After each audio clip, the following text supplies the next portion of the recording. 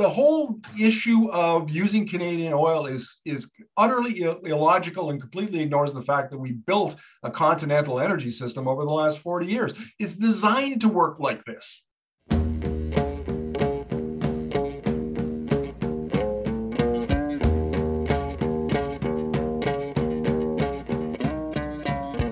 Forgotten Corner podcast would not exist without our listeners. If you enjoy the work we are doing on this show and would like to support further, please consider a donation through our Patreon account, patreon.com/Forgotten Corner Pod, or visit our website, Welcome back to the Forgotten Corner podcast. We acknowledge that the Forgotten Corner occupies unceded Indigenous land. We acknowledge that the Blackfoot Confederacy never surrendered its land in the signing of Treaty 7, but agreed to share it. The Forgotten Corner sits on Treaty 7 and Treaty 4 territory, traditional lands of the Siksika, Kainai, Piikani, Stoney Nakoda, and Tsuut'ina, as well as the Cree, Sioux, and the Saulteaux brands of the Ojibwa peoples. We also honor and acknowledge that we are on the Métis Nation within Region 3. The Forgotten Corner is a proud member of the Harbinger Media Network, and if you'd like to check out other progressive podcasts from across the country, which no doubtedly have lots to talk about these days, click the link that we always provide in our show notes. My name is Scott Schmidt. I am your co-host. I am here alongside co-host Jeremy Appel. How are you doing today, buddy? I'm doing pretty well. Yeah. I mean, all things to consider. World War III started. You know, How do you juxtapose all the horribleness of the war with the wonderfulness of the balanced budget, the incredible budget, as Don Braid put it? How do you even exist with all that up and downness? Like, Don Braid is such a fucking mark sometimes. Like, I can't imagine. Like, I don't it's care. Like, why how would much you write that? I don't give a fuck how much you agree with a political decision made by a politician. If you use the adjective incredible to describe something they do, you are inside their ass. Like, it's an unavoidable argument at that point. And then what an get shared by the incredible UCP budget and retweeted by all of them. And it's just like, man, Braid, have some self-respect. Right? Oh my God. He doesn't need any. But as for the war, obviously it's horrible, and my heart is with victims of war. Yeah, people who are the children, for example, who have to spend time in bomb shelters now in Ukraine. Yeah. And I think it's worth acknowledging that I was wrong, that in sort of just thinking this was going to be like Georgia in 2008, and it would just be a whole lot of bluffs. Well, yeah, and Russia would just invade the sort of republics that it acknowledged, and not actually like try and overthrow the Ukrainian government, because that's what U.S. intelligence was saying. And why would you want to trust that shit right now? Yeah. So I was wrong, but I do still strongly believe that we're going to regret sending all these weapons into Ukraine without any oversight over who they're going to go to. It reminds me a lot of Afghanistan in the 80s. Yeah. I mean, I wasn't around then. Maybe our guest. Did you see Alicia Corbella's tweet? Like, she doesn't even know the Afghanistan invasion in the 80s even happened. No, I didn't, but that doesn't surprise me. No, she tweeted that Putin would have never invaded a nation in the 80s because Thatcher, Mulroney, and Reagan were in power, whereas now it's like pussies like Biden, Trudeau, and Macron. This was her tweet, and it was like, bro, do you know about the Afghanistan shit in the 80s? Like, literally all the West did was send some weapons over and then inadvertently train the leader of Al-Qaeda. So great lesson in how cause and effect happens with this shit, and these global war chess moves that continuously happen over decades and decades lead to more shit. Really good time to go and listen to our interview, like 2.5-hour interview over 2 parts with Tyler Shipley, who wrote the Canada and the World book, because really, really, really good example of how things that happened 30 years ago kind of led to today. But we're going to talk about all this anyways. And so let's just bring in our guest, who at this point is now officially going to be the most brought on guest, because I think we consider Roberta an actual host. Like, she's not a guest, she's a host. Yeah, she's right? In our DM now. She's in the group chat, so she's a host. So Markham Hislop from Energy Media, known as Political Ham on Twitter, and our friend from Nanaimo. How you doing, fella? Political Ham. Look at this clean. I wish we had him on video, folks, because like he does not look a single thing like his profile pictures anymore. Mr. Hislop, welcome to the show, buddy. I'm happy to be here. Thanks for having me. I had no idea that I was the most frequently, the guest with the mostest. Yeah. You officially. Well, no, actually, I shouldn't say that. You're tied with Gosha. We've had Gosha on 3 times. I just realized that. No, Gosha's great, isn't she? I interview her all the time, and she's basically my favorite. I phone her. I message her like every month to remind her that, like, I just, like, the other day I messaged her and I was like, I need a booster shot of some Gosha, because like every time shit gets really like, oh fuck, what next? I phone her, and even though she reminds me that this is not good and gonna continue, I don't know why she puts me at ease though. The thing I like about Gosha is that she gives you a fairly realistic analysis based on the data and her modeling. She's very upfront about her assumptions in her modeling, and she's almost always dead on. Like dead on. And when she's not dead on, it's because the wave that she predicted arrived earlier, not later, but earlier. Right. And the thing that she, she's a zero COVID advocate, and I can really sympathize with that, because why in the world in public health across Canada do we, instead of, hoping for the best situation, planning for the worst, we do it the opposite. We plan for the best, and then invariably we get stuck with the worst, and then we're unprepared. And we have these, waves like, the best summer ever in Alberta. Makes absolutely no sense. And Gosha cuts right through all the bullshit with her data and her modeling, and is a very realistic and refreshing take on that. Absolutely. Now it's funny because like we're still in a 2-year pandemic here, and with everything that's going on around us here in the Forgotten Corner around the world, like COVID isn't even on the fucking radar today, which is insanity. But before we quickly get to the topics today, I just want to finish that last. So like Markham is so clean shaven right now. He looks like a teenager, but I can only see half of his face because like of this gigantic tell them about the microphone that you're using right now, because this thing shouldn't be called an eyeball. It should be like a medicine ball. Like it's the size of a globe. It's the size of your head, Scott. It's the size of a globe, which is basically the size of my head. Yeah. Indeed. Well, we're trying to increase the production value, improve the production values on our interviews, our video interviews, and our podcast. So we've gone to a preamp, we've gone to a condenser microphone, and this giant bowling ball of a piece of foam fits over the microphone, and essentially it's supposed to give you the same effect as if your recording studio or your office room had acoustic tiles on the walls and the ceiling. And I'm not sure it improves the audio that much, but it does improve it somewhat. And so here I am with a piece of foam the size of Scott's head on my microphone. So you use that in your videos for Energy Media so people could go see it?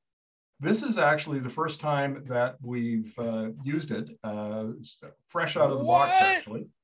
So yeah, that's impressive. It's virgin gear, guys. Forgotten Quarter exclusive. Absolutely. I just want to breaking news. Eventually you're going to be on video with this thing though, right? Like probably like if you want to, if you want to see what Markham Hislop's head would look like revolving around the sun, it's go and get yourself the fucking subscription to all Energy Media content in the coming future. Anyway, all right, we got So we got lots to talk about today. Obviously, it is, what is the date today? It's like the 26th of February. Yeah, something like that. In the last week, we have had Russia has invaded Ukraine. I don't think we need to tell anybody that. The Alberta government tabled its 2022 budget, the first balanced budget in 8 years. And as of yesterday,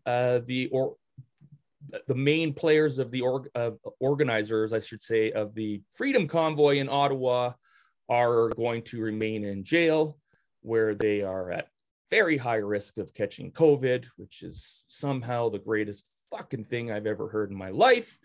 So before we're going to talk a lot about oil and budgets and things like this today, and the war. So let's just quickly laugh at Pat King. Like, did you guys see this yesterday? Friday the 25th, his fucking bail hearing. Well, I have to say, I mean, irony is kind of lost on these clowns, and it certainly is lost on Pat King. And yes, when I saw the tweets and, you know, that he was worried about catching COVID in jail. And in fact, I mean, you know, he's sitting in the courtrum during his bail hearing with his mask down on his chin instead of over his nose. And I forget who, it was probably the prosecutor that brought this to his attention a few times, and to no effect. So, I mean, the guy deserves COVID.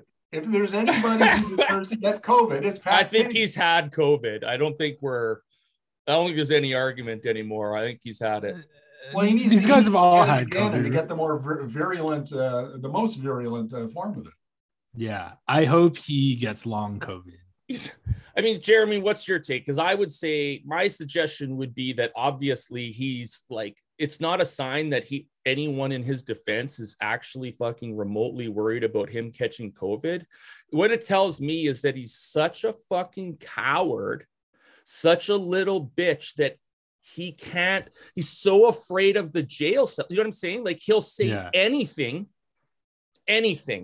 to get out of that jail cell, like literally anything. His defense is willing to do that. And that, to me, like, if you look at some of the people in Ukraine over the last week and the way they have accepted and stood at their fate, what this guy is if like this is your fucking hero, you guys, and obviously no one that would think that ever listens to this show unless they're going to actually hate listen, which welcome aboard.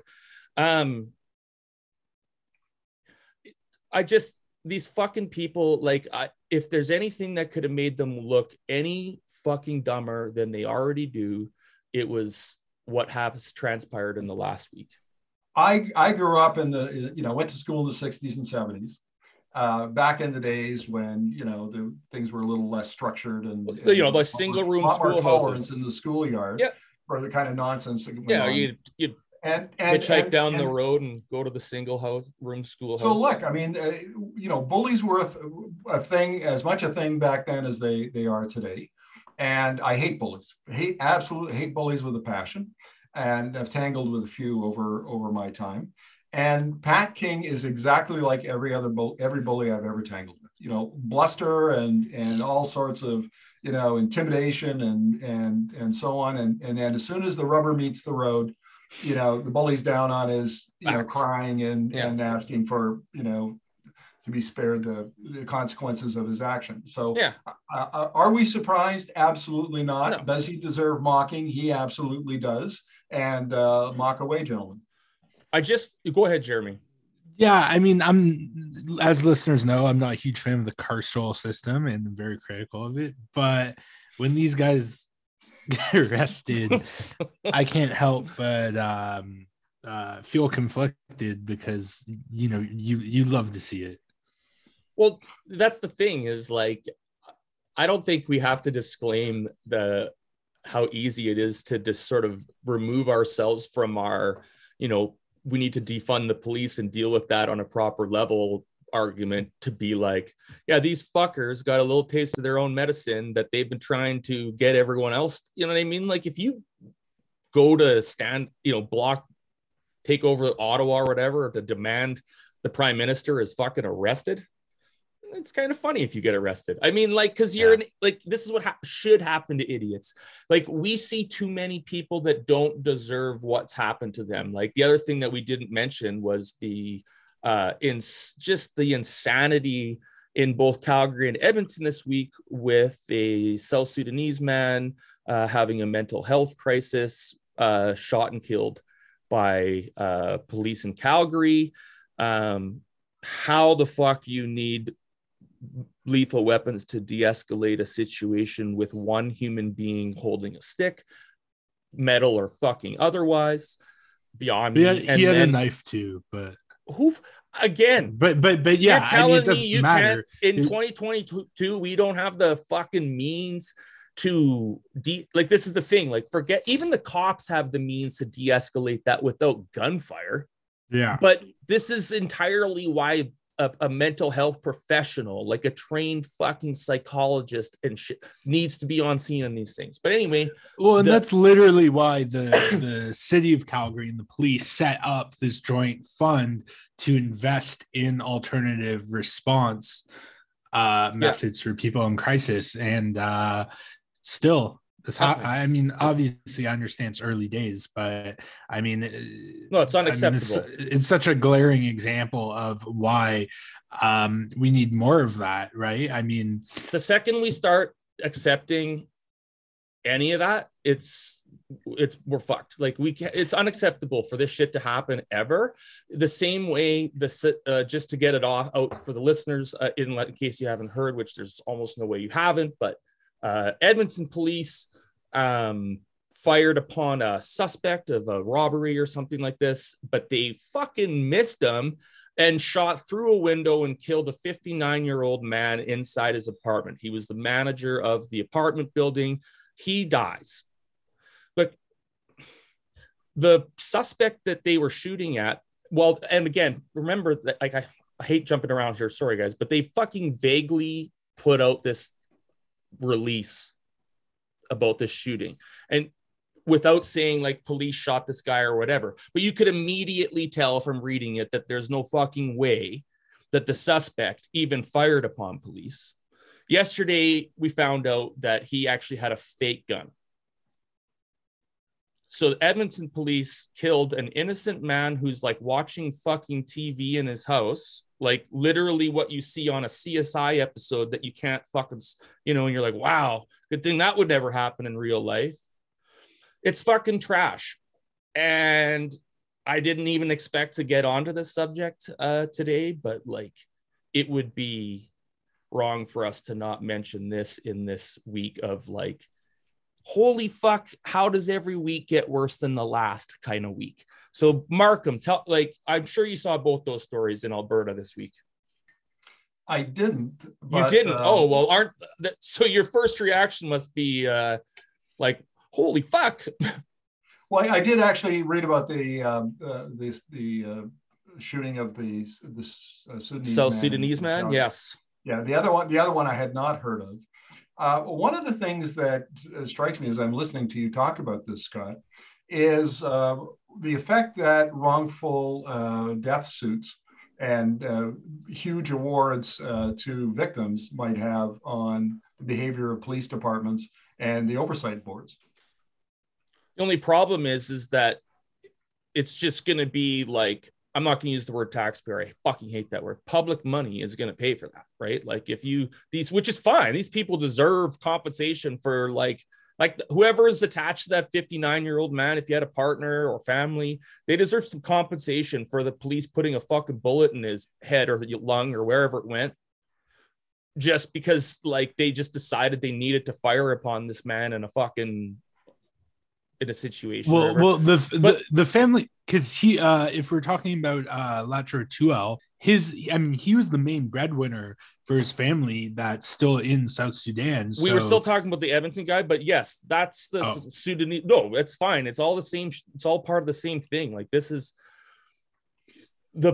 his family back home that was getting what little money he got. Like you were saying, they deserve some sort of answers to how this shit went down, and they need some compensation to go with those answers. But I'm going to get your thoughts quickly, but I just want to get the last thing about these two stories that infuriated me, which was when the police put their releases out, there was a lot of, at least a section in each one talking about like, don't worry, the police they're doing okay and they're on leave now, and like no police were injured, and like we're really, everyone here is affected. This affects the police officers that do the shooting and stuff like that. And it's like, yeah, man. Well, Scott, isn't this a classic illustration of why we need better journalism? We need more good journalism. Yeah. I expect that this is the way police departments are going to act, right? It's not so unless you're a Coots blockader, in which case you get a hug. Another issue, and fair enough. But it really, I mean, this is a classic example of the kind of journalism that holds the powers to be to account, and we have so much less of it than we used to have. And what we do have, in the post media papers and so on, is not the journalism that the three of us were raised on, or practiced in our career. How old do you think I am? Yeah, it was definitely the journalism that Jeremy's grown up around. Yeah, sadly, Jeremy, I've read your work, my friend, and no, he's a great journalist in the face of this. The journalism standards that were around when I got in the business in 1988. He just didn't get it from being around in 1988 at all. That is very flattering. But I do actually want to give credit where it's due. The Calgary Herald did do a very good job covering the killing of Mr. Tuel, Jason Herring, and Brittany Gervais. Fair enough, and let's acknowledge that, and that's terrific. But that isn't always the case. In fact, it's in my reading of Alberta media, it's seldom the case. And when it is, it's very often independent media, like the kind that you write for, Jeremy, that's bringing it to the fore, or it's small newspapers like the Medicine Hat News that Scott writes for that's doing it. I mean, that's where never heard of it. Yeah. Also, like there's other journalists that have been in mainstream outlets that did great work, but all of a sudden you'll wake up one day and find that they had to quit in solidarity over something and start their own thing. Right, but there's not enough of it. Right? There just is not. Russell and Russell, like they both are pretty awesome, right? Oh yeah, that piece they did on the Coots blockade was, bro. It was, yeah, they're just good. I mean, yeah, they're very good. I would like to learn from them. Well, I think they. I mean, anyway. So go ahead, Jeremy. You got more? No, I just think Rusnell and Russell are great. Yes. So anyway, we don't want to get. It's good to see them back at it. Absolutely, we can't. Alberta absolutely needs their presence in. It's absolutely amazing. So I want to move on, because not that I don't like any other week, like this topic we could do an entire hour about. But again, like we said, the rumors were true, or what, that Putin was absolutely ready to invade into the Ukraine. We've got the globe sort of moving to both sides, picking their sides in this war, and it seems to me like everyone that's true is against Russia. But China though, are they? I mean, they seem like China has been very they haven't.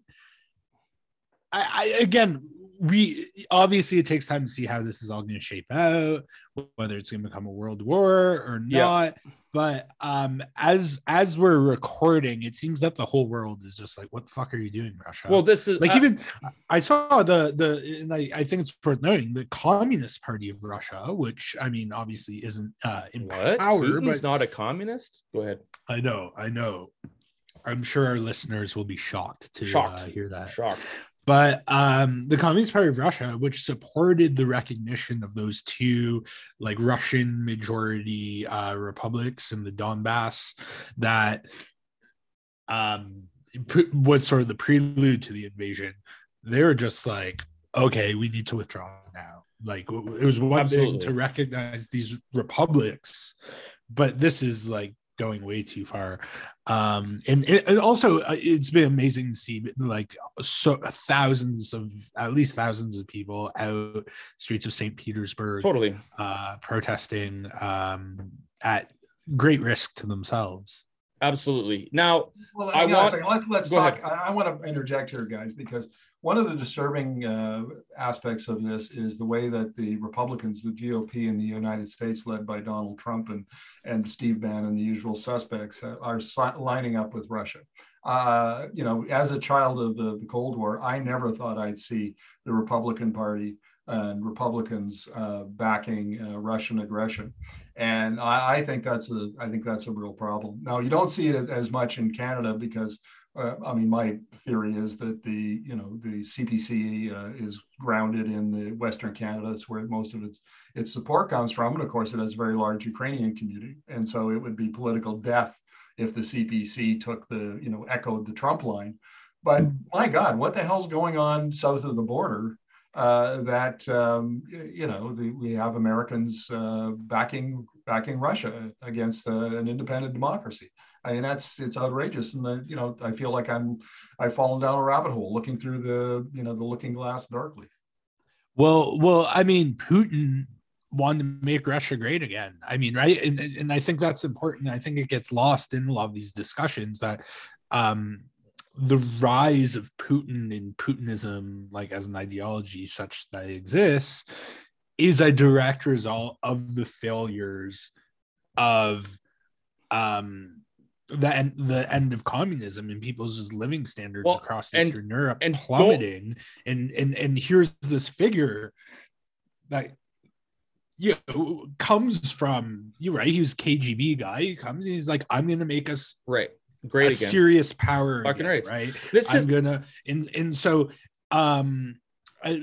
Basically my point, which is long-winded, is that he's a conservative nationalist, and these MAGA American First types see themselves in him because that's their vision for America. I mean, right? Like Donald Trump was like, this guy's a genius. That's amazing.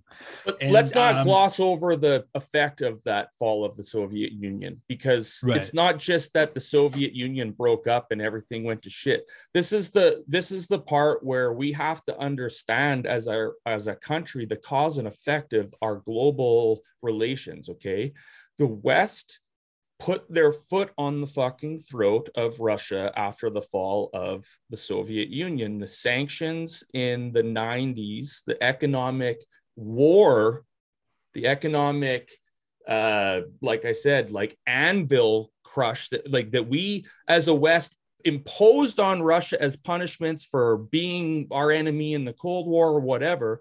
That's what led to the plummeting of people's quality of life, the rise of poverty. Like this is, again, go listen to our interview with Tyler Shipley, but this isn't. So I just want, because we really want to focus on the oil today, but what I just want to make sure that people understand that, like, no matter what we say on this show about this war or whatever, like obviously our position is that Putin's a piece of shit.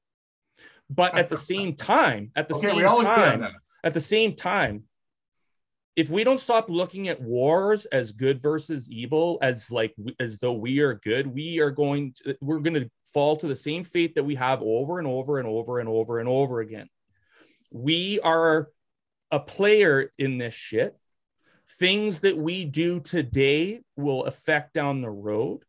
I'm not comparing anyone to Hitler, but Hitler came out of the same kind of idea that Putin came out of. After the First World War, we fucking crushed Germany with economic sanctions, and all the people suffered. The people that were innocent in the war, they suffered and they fell into poverty. And eventually this guy comes out of the ashes of that and reminds them that he can make Germany great again. Do the fucking math here, people. Then it all happened. We go, oh, we're Hitler. What a piece of shit. We're the good guys. He's the bad guys. Cause and effect, folks. I talked about the beginning of the show. Okay, the Americans created Al-Qaeda. We created ISIS. We created Putin. All of those things are true. And yes, Putin must be dealt with, and this shit can't fucking continue. But if we think that like making the Russian people suffer on behalf of Vladimir Putin is a good idea, it isn't. Go ahead, Markham. Well, I was going to make the point that, where does Trump's support comes from? It comes from disaffected blue-collar workers and middle-aged men. And, it's a different demographic, but it bears a lot of similarities. And where does support from the far right of this wing of the CPC and the PPC, where does their support come from? It's very often the same kind of demographic. And so I think it also bears mentioning that every time and this, a lot of the focus of my journalism is the energy transition. Well, the last energy transition, the disruptive decade, it was the switch from horses and steam to internal combustion engine and petroleum. And when was the disruptive decade in that energy transition? It was the 1920s. So in addition to the, what was going on in Europe with the Versailles Treaty and the punishing Germany and all that, you had this incredible economic dislocation created, there's a decline in any number of industries, people thrown out of work, and then the rise of automobiles and changes in society and, the way cities are, all of that stuff. Right. Really, that got hold, got a hold in the 1920s. Well, flash forward 100 years, and in this energy transition, we started in the 1990s with the rise of commercial wind and solar, and the EV1 gets introduced in 1999, and the lithium-ion battery in the early 90s. And then here we are, 25 or 30 years later, in the disruptive decade of this energy transition. And so all of the politics also takes place within the context of this bigger economic dislocation as we have the decline of the fossil fuel based economy and the rise of the clean energy economy. Well, do you think that, like, because I think, to elaborate on your point, maybe that the situation we're in now with this energy transition, with global health crisis, with war in Europe, it seems like the situation is ripe for like a major conflagration. Is that a word? It is. Okay, good.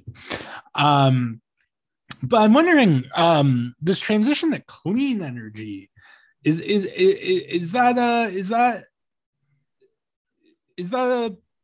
a positive sign in all this? Like, on the surface, it would seem so. Well, look, there are plenty of thinkers, including Klaus Schwab from the World Economic Forum, who globalist. Yeah, I know.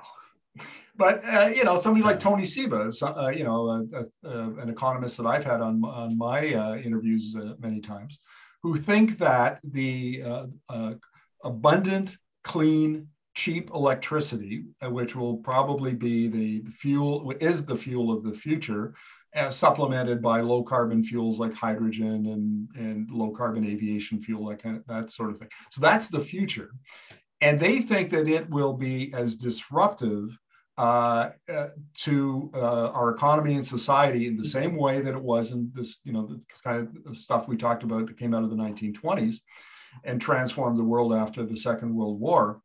That's where we're headed. And if we make the right choices, if our policymakers make the right decisions and we adopt the right strategies, that this is an opportunity for a great leap forward for humankind. We can take more people out of poverty. We can reduce these sort of international conflicts, a lot of which revolve around oil and gas, do they not? So if everybody's making their own electricity at home, anyway, those sorts of things. So there's an opportunity here for this to be the next leap forward for humankind if we do it right. And since we're going to totally do it wrong, because there's no world in which we do this right. We're going to just murder each other instead over like the remaining scraps of this bullshit. But part of this, Scott, is the fact that we have this narrative, I'm not particularly jaded. in Canada, dominated by Alberta, dominated by Premier Jason Kenney in the oil and gas industry, the Canadian Association of Petroleum Producers. That's all about the threat to the status quo, all about the threat to the oil and gas industry. And we don't have a counter narrative about how this transition to the clean energy future, what I call the electric utopia, or I have it on occasion. Well, we have a counter narrative, Markham. It's just you and other independent media versus post media. It's like any other narrative. They choose the narrative that actually becomes widespread. We choose the narratives that pockets of people that decide they don't want to be fucking dumb go and look for. So Fair enough. Don't really reach the same demographics that the post medias, and those people, with all due respect to them, are the most impressionable ones among us. Well, look, the thing is that narratives like the kind that I develop and write about and publish on energy media are not the mainstream narrative. I get that. But I can tell you that they've got some traction in places, within various governments, and the federal government would be one, and civil society, the labor movement and the charitable foundation, charity groups, nonprofit groups, that sort of thing.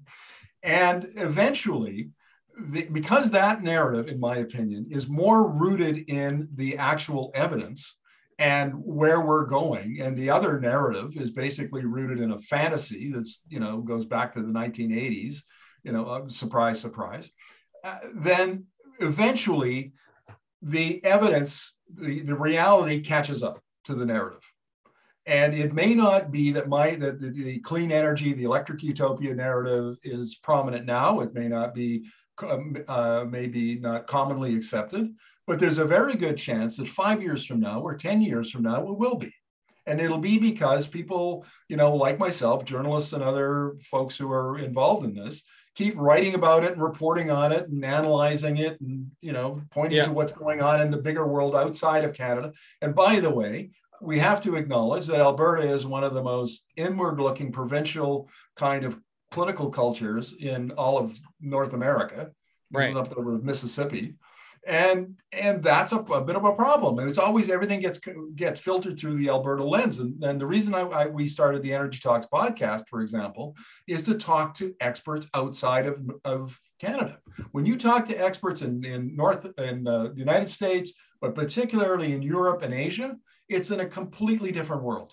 You get a totally different perspective on where the energy transition is going, how the energy system is being transformed. And eventually that reality, Canada and the oil and gas industry and the conservative parties and so on, they can't ignore it forever. Soon enough, the evidence will be so overwhelming. Tons of opportunity. We've done this. We've talked with you extensively about the energy transition and all the opportunity we have in the world. I want to talk today about what's actually fucking happening right now, because right now we have Alberta, speaking of politics, not to be a Debbie Downer here, you guys, but seriously, like today, I don't feel like talking about opportunity right now. Like we need to deal with the fact that like you can't look a direction without seeing holy fuckery, and it's all like trails back to the same bullshit. So okay, let's capitalism. I'm all for being angry. I'll tee you up. I'll tee you up. You can have as much time as you want. I'll fucking tee you up. Just give me a second here. Jason Kenney, capitalism profits off of war. Like if you haven't figured that out by now, look at this week. Kenney is actually taking some heat, but it seems to be, the Twitter heat from those of us that pay attention. But he took some heat for,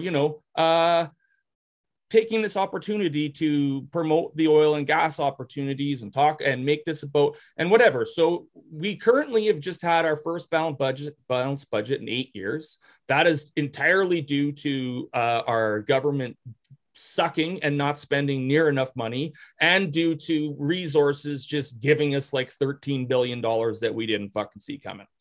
That is due to a crazy spike in world oil prices, unrest is clearly what's leading to these types of oil prices. The gas is supposed to go up all over Canada this morning. It's Saturday, the 26th, because of this war on Russia, this Russian invasion of Ukraine. So all I'm saying here is let's talk about this connection between sort of Alberta as a province and the budget and where we are and this crazy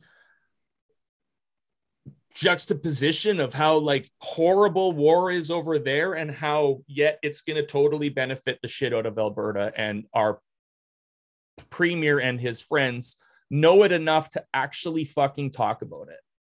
Well, sure. I mean, they're using the unrest in the war in Russia and Ukraine, for their own purposes. And what are those purposes? First of all, to push the ethical oil angle, right? So the Russian oil is bad and it's evil and we should stop importing it. So this was a big theme on Twitter today. And if you go to my Twitter feed, you'll see that I debunked that. And if you look at the Canadian Energy Regulator data, it's hilarious. The amount of oil that Canada imports from Russia over the last decade. In fact, there's a chart, it's a bar chart, and with all the countries that we import oil from. And the Russian Federation is the gray part of the bar. And on 2 of the years between, over the last decade, it's a very, very tiny little sliver on the top of the bar. And then for the other 8 years, you can't even see it. That's how little Russian oil we import. But of course, this gets all conflated. The Alberta Energy War Room and the Oil Sands Action. Where are they up to these organization. Days? Hang on, let me finish. So Markham wouldn't know he's blocked. And the next thing you know, they take data going back to 1988 or to the year 2000, and they say, look at how much oil we've imported from Russia, completely ignoring the fact that we imported almost nothing in the last decade. And then they make the argument for, the ethical oil argument that this should be Canadian oil. And then we should resurrect the Energy East pipeline. And let's go build a pipeline through Quebec. And all of their pet project, they use it to advance those ideas. And the point here I want to make is that one of the things that Kenny and the industry does, and its AstroTurf organizations that does really well, is manage political narratives.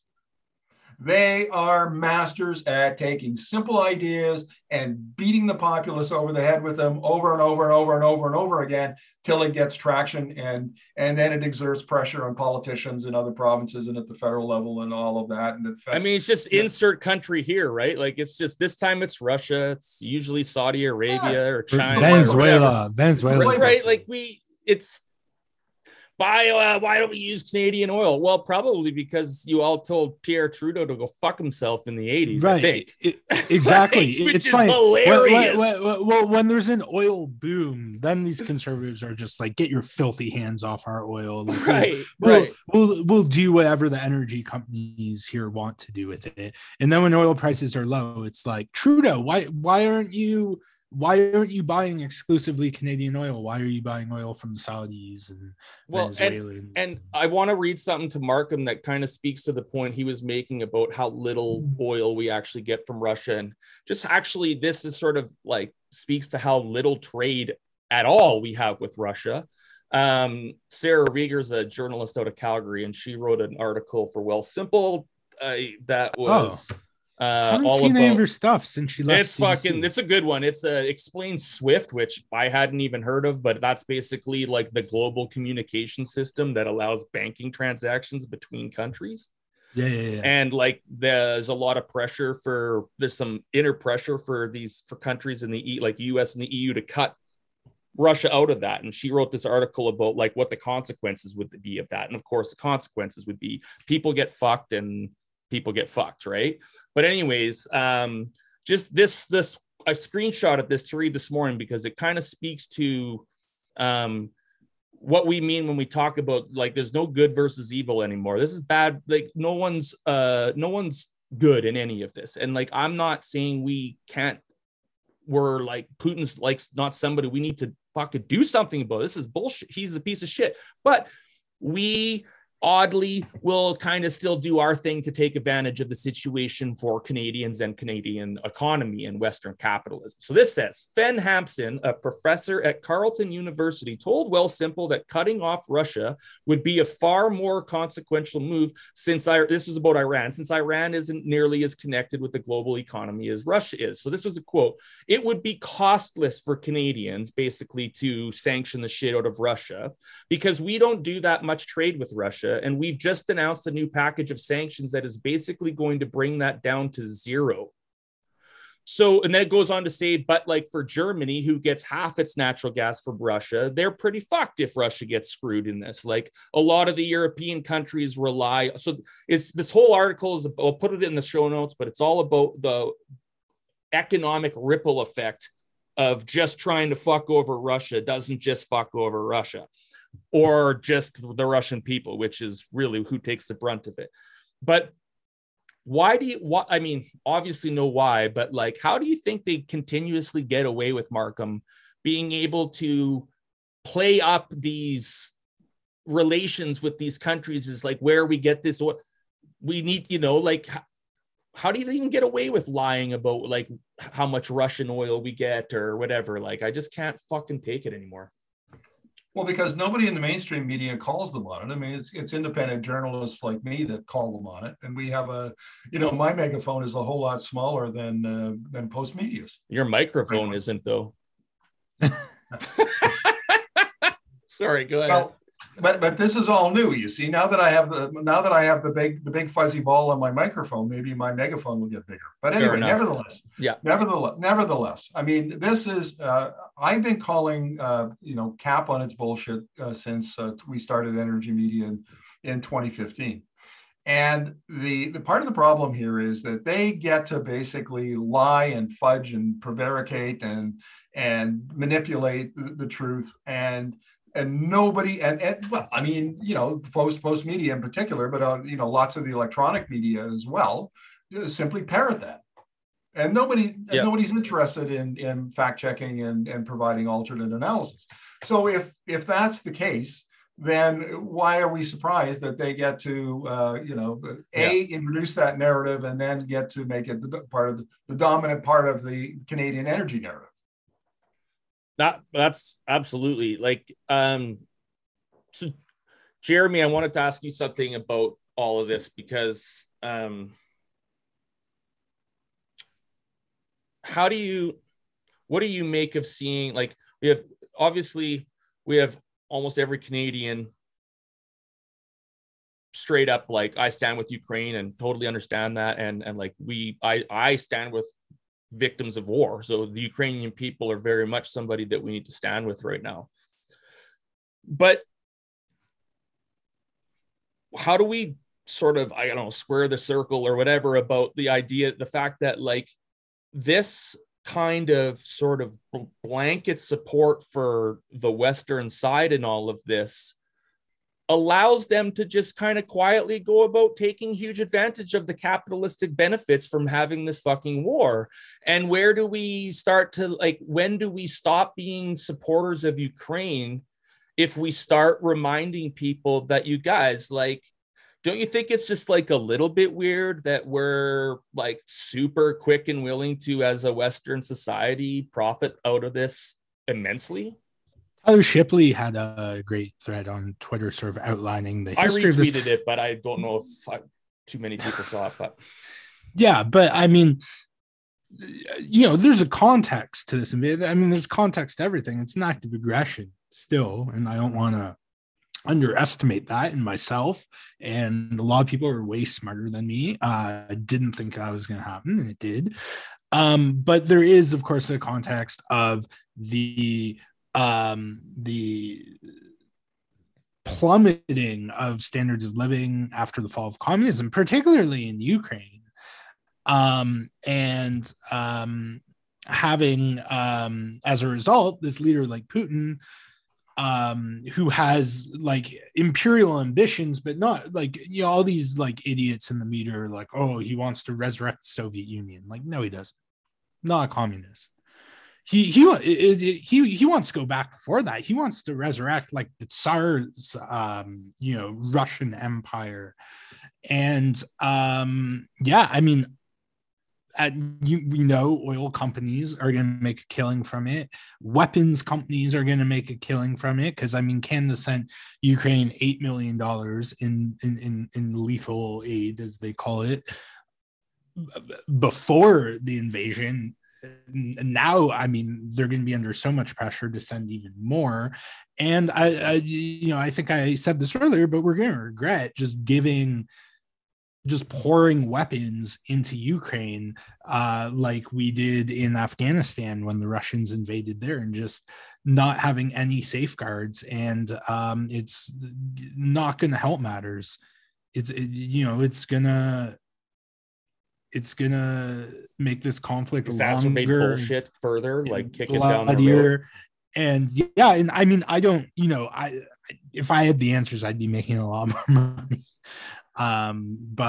Or at least if I pretended to have answers. Guys, I want to jump in here with a point, because there's some relevant work that's been done by international consultancy Wood Mackenzie. And these guys have, the oil giants as their clients. So these guys are pretty mainstream, but it also has relevance for the budget, the Alberta budget, which we haven't had a chance to talk about yet. Okay, so basically what Wood Mackenzie has said in a number of analyses, and I've had a couple of their executives on to talk about it in my interviews, is that there has been chronic underinvestment in oil, and particularly oil, over the last number of years. That's one of the reasons why prices are so high, is because, like the Americans, for instance, haven't ramped up shale production because they want to, make money instead of losing money. And so that and the other thing is the energy transition. If you're an investor, you're very reluctant to put your money into oil and gas, because when is peak oil coming? It could come fairly quickly, and it's risky. So oil and gas oil in particular has become very risky. And so there's undersupply, and that's likely to continue all through the 20s. We're likely to see high prices all through the 20s, the last great oil boom. And then peak oil demand arrives around 2030, maybe 2032, something like that. And then all that goes away, and there's no more oil boom. And then electrification of transportation cuts into the oil markets, and consumption begins to decline. And then it's a free-for-all as producing nations try to outcompete each other, and they flood the market, and prices drop. So Alberta is well positioned for literally the next better part of this decade to do really well financially. The government will have revenue from the oil sands, because a lot of these, you're probably, most of your listeners understand that the bitumen royalty from the oil sands is low in the initial stages of these projects, because they're very capital intensive. And then as the capital gets paid off, then the bitumen royalty goes up. That's a big reason why the $10 billion that came from the oil sands for this particular budget, that's why it happened. So Alberta is going to have a boom for most of this decade, and the government's going to do very well. And like every other government in Alberta that's had a boom, it's going to do really well. And it has nothing to do with what it actually did, but that's investors are going to do really well. So capital is going to make out like a bandit. The companies are going to do very well. The people who are not going to do very well are workers. There's probably the Alberta has lost 33,000 oil and gas workers since 2014. They're set to lose, the industry is set to lose another 50,000 probably within this decade. Most of them will be from Alberta. And so that's the basic trend, and it's going to play out globally as well. And I'm very curious to see how this bigger trend, this sort of mega trend, will play out with the conflict we're seeing, with that Russia initiated, because it's a big oil producer.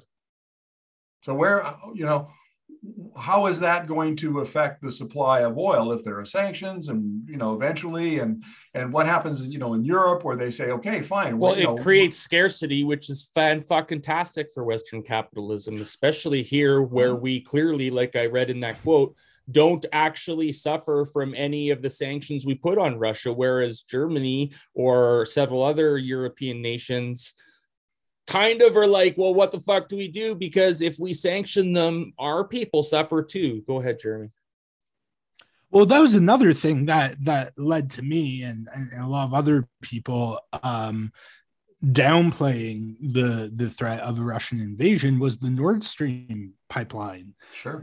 From Russia to Europe to bring gas there. I didn't think that the Russian government would risk that over Ukraine, but obviously they had other plans. But yeah, and I mean, you can't help but notice the contrast between this, Kenny, going to these pro-Ukraine rallies and saying Slava Ukraini, which has its origins as a far-right slogan, while at the same time, I mean, it's happy that this is happening because I mean, it's brought his government back from the dead. Like this is, the start. And will he get reelected? Well, I don't know. Who, Kenny?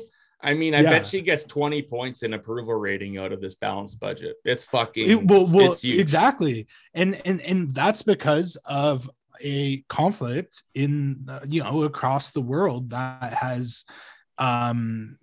I mean, already sent like signals to the market that there's going to be like constraining. And not to give you some positivity in this terrible conversation we're having, because I like all the negativity right now. But I mean, we did run a poll question, which is extremely unfucking scientific, but it was hundreds and hundreds of but consistent answers. With the podcast. Anyways, the majority of them. The question was basically like, is balancing the budget a priority for you? And it was like, no, was the majority of this poll, and was kind of like, okay, like, I think this is a really good opportunity for Albertans to see in real time how little deficits or balanced budgets fucking mean to them, aside from it's just how the money is spent that's being spent. Like, if you spend money properly on your people, it's good. If you don't, it's bad. So like, we're going to see that, like watch over the next year, Alberta, like with this balanced budget, is it going to make your pocketbook better? Did your cost of living get better? No, it's going to get worse continuously, like it always fucking does. And that's just how this system works. And so I think maybe Albertans actually have a fucking shot at like figuring this out once and for all, that like, okay, now we have, look, the NDP came in and all they did was spend on and deficits. And then the UCP came in and they spent more and had bigger deficits. And then everything turned around in the oil industry, and everything we've been saying this whole time, that the government has fuck all to do with that other than its stupid decisions. And then they get a bunch of money, right? And all the while, through all of those changes, Albertans' lives have just become more and more expensive and fucking hard, because we talk about this big average wage that we have in Alberta, but that is blown up by the top. We have huge amounts of low wage earners. We have the worst inequality in the fucking country. And these booms that are so good for Alberta every single fucking time make it harder for everyday citizens to live their lives. All that does is make gas more expensive. And go ahead, Markham. I want to make a point. I've had an opportunity. This is in the context of COVID-19, but I've had a number of experts make this comment during the interviews, but I'll focus in on Dwayne Bratt, who's the professor of political science at Mount Royal University. In his opinion, Jason Kenney and the UCP are the most incompetent government in the history of Alberta. Like, not only are their policies bad, okay, they can't even manage the day-to-day business of government. So Lorian Hardcastle, professor at the University of Calgary in law, what does she say? She said, look at how they do public health orders. They make the decision, a hard decision they should have made a month or a week or two or three ago. They make it on Thursday night, and by Friday, the poor bureaucrats have to have the public health order ready and ready to release and implement. And of course, it's sloppy and there are all kinds of holes in it, and it turns out to be, you know, a bad public health measure. It's because these guys are really incompetent. They got a weak bench. They've got, I mean, we can go on and on about this, but this is also true on the energy side of things. Kenny and crew are incompetent. And so if you want to wonder why, competence married to maliciousness and zealotry is a really bad combination.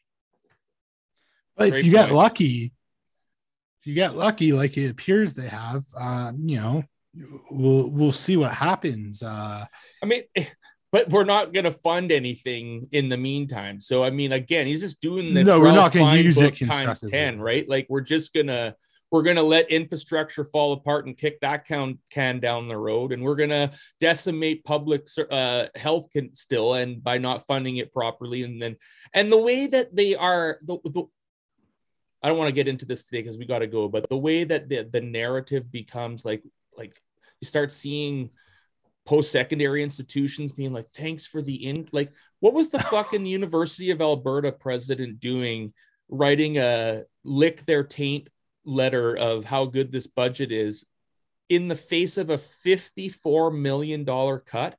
And I am probably wrong. We can look it up, but I'm pretty sure it was like 84 million last year for just the University of Alberta alone. Thank you so much for cutting our budget less than you did last year. It's fucking gross. Especially, I mean,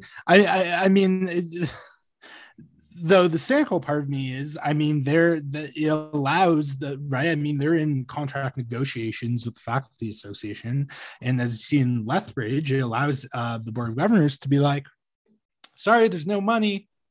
Funds are getting cut.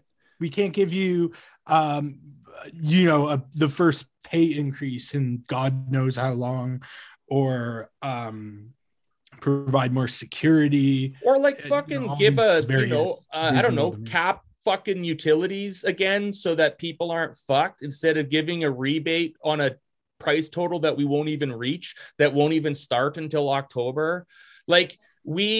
So on one hand, we have a province that just continues. I've written about it, this quietness and this fucking rollover and die attitude before.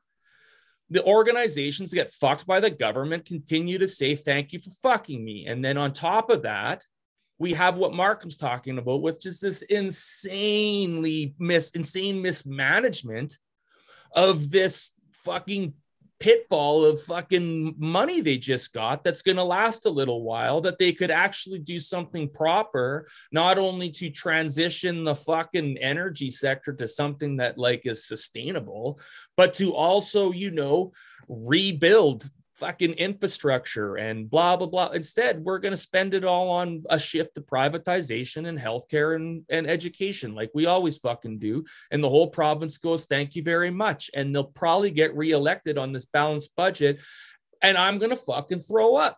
Markham, we have to go soon, but I want to give you some final thoughts on all of this shit. So you said, like, we're looking at maybe like a decade of, like, the rest of this decade of you think that's how good this sort of spike is going to be and how long it's going to last for them? Like, it can't possibly stay in the $95 fucking barrel range or whatever. No, it probably won't. It'll probably be between $60 and $70 on average. I mean, this is Wood Mackenzie's analysis, okay, not mine. But I think it's credible, and I think it's realistic and likely. And remember that we have this perception of the oil sands, which is probably accounts for about 80% of the oil production in Alberta. We have this perception of it as being a high cost producer, and it used to be a high cost producer. And then after the big price crash in 2014, the companies put a lot of emphasis on driving their production costs down. And now their break even in West Texas intermediate prices are like $30 to $35. And many of them are forecasting that by mid-decade 2026, they're going to be down in the 20s. It'll be like $25. So they're going to be incredibly profitable. And one of the ways they're going to do that is by adopting digital technology and automation and artificial intelligence and all that stuff so they can lay off workers. That's the big trend in this industry. It's a mature industry. It's a sunset industry. And now it's set up for this technology to replace workers. And so there's going to be these crazy trends going on. Lots of money for the government, and then workers being laid off. And it's going to be a very chaotic time, I think, over the next couple of years. And through it all, Kenny and the industry and CAP and so on are going to keep going with these ethical oil narratives and all of the bullshit that we've seen since 2018, which means fucking nothing, by the way. Yeah, a lot of it's just Well, but like it has it's not like Justin Trudeau can just be like, okay, just use Canada's oil now, and that's the end of it. Anyways, go ahead, Jeremy. Well, yeah, I saw Kelly Kreiderman, who I usually don't agree with, and but I can see where she's coming from. Essentially, pull this ethical oil argument back out, which I was very disappointed to see her doing, saying that, well, Russia isn't going to stop producing oil. They're getting into green energy. So it's either we buy our oil or we buy like Russia's energy. And that's a very stupid argument. And I think Kelly Kreiderman, of all people, ought to know better. The thing that bugs me, here's the problem. The Eastern Canada imports about 700,000 barrels of oil a day. 77% of it comes from the United States. 13% comes from Saudi Arabia, and the rest come from like Norway and the United Kingdom and Nigeria. So, if you're looking at who's crowding Canadian producers out of the market in Quebec and Ontario and the Maritimes, it's the Americans. And given the fact that we ship 3.5 million barrels a day of oil south to the Americans, there's not a hope in hell that the government is going to intervene in order to keep them out.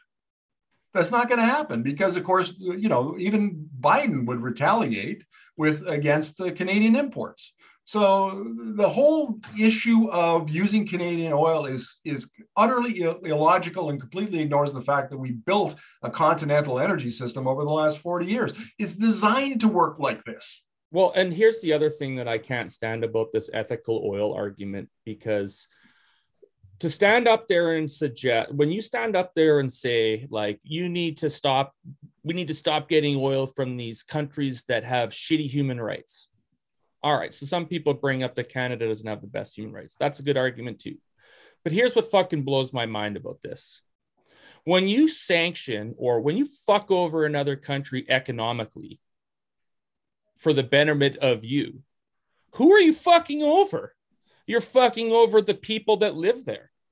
So for you to stand there and say, like, we can't use this fucking oil because they mistreat their people, you're saying like our solution to the fact that they mistreat their people is to fucking make sure their people suffer even more than whatever's going on over there. Like, I don't fucking understand that. Anytime the only people suffer, I guess is what I'm trying to say here. People suffer in all of this shit. This is just the position, the global positioning on where the oil comes from or who's in charge of the oil. I mean, all of this shit is just... Final thoughts here, Scott. Okay, so first of all, not one drop of oil gets traded on any kind of ethics basis. You're not kidding. One drop. You're fucking kidding. I thought it was all... I can tell you... I thought capitalism was nothing but ethics. Like ethics number one, profits number two. Oil gets traded on the basis of price and grade. That's what it gets traded on. Where it comes from and the human rights and all of that is just a canard. It's just a distraction. So that's number one. Secondly, I want to make a point here about who is the user of oil. It's the automakers. It's cars. It's not consumers.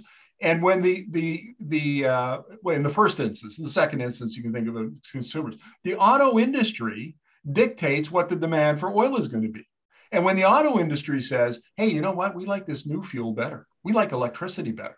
And they spend $270 billion in 2021 to begin to restructure factories and build new factories to make electric vehicles. That's a big message to the oil industry. And it's not going to be that many years. It'll certainly be easily within my lifetime. And I'm an old geezer, for crying out loud, despite the fact Scott thinks I'm 30. I look like I'm 32 with a shaved face. Nevertheless, I look older than you, Markham. That is true. I will Jeremy agree does with look like with my hairline. But look, let's keep this in mind. It's not going to be that long, and we're going to see the power of oil diminish because of the electrification of transportation.